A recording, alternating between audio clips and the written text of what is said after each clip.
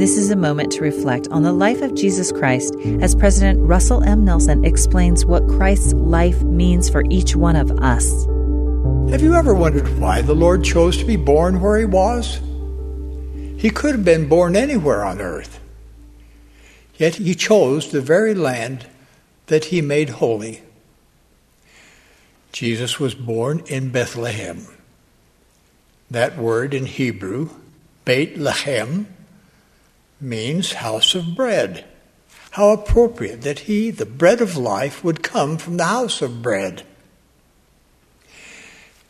His birth occurred in humble circumstances among the animals. There, the Lamb of God was born during Passover season among animals being prepared for Paschal sacrifice. And one day, he would be brought as a lamb to the slaughter.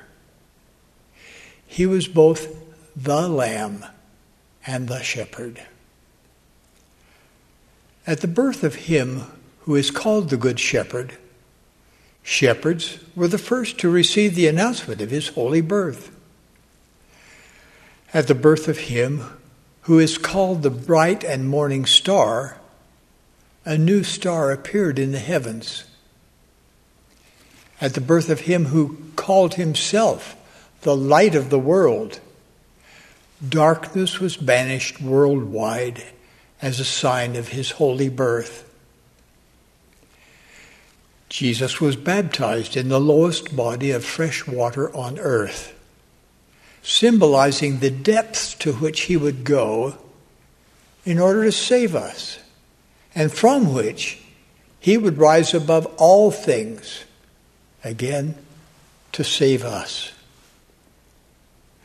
From his example, he taught that we too can arise from the depths of our individual challenges, our sadness, weakness, and worries, to reach the heights of our own glorious potential and divine destiny. All this is possible by virtue of his mercy and grace. That was an excerpt from President Russell M. Nelson's talk, Divine Gifts. This is a moment to reflect.